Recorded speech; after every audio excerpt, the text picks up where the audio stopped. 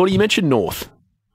They're such a big story in themselves, obviously with the great Alistair Clarkson coming in, and they lose their prized number 1 draft pick before his career really even started.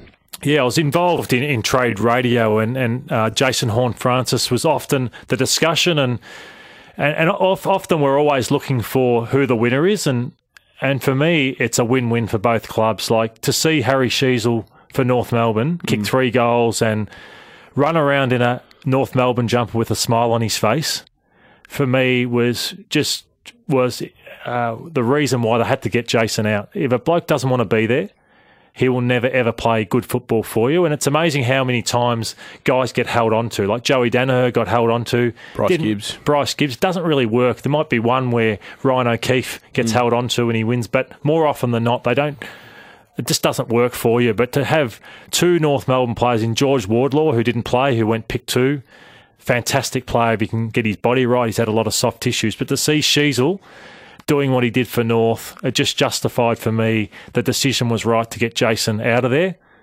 And even if Jason has a stellar career, it's still the right decision for me that they said, let's cut our ties with this guy right now and move him out to Port Adelaide where he wants to be. So that's how I feel about it. Even if he ends up dominating for Port Adelaide in his second year. Because I don't believe he'd ever do that for North with the attitude that he played with there.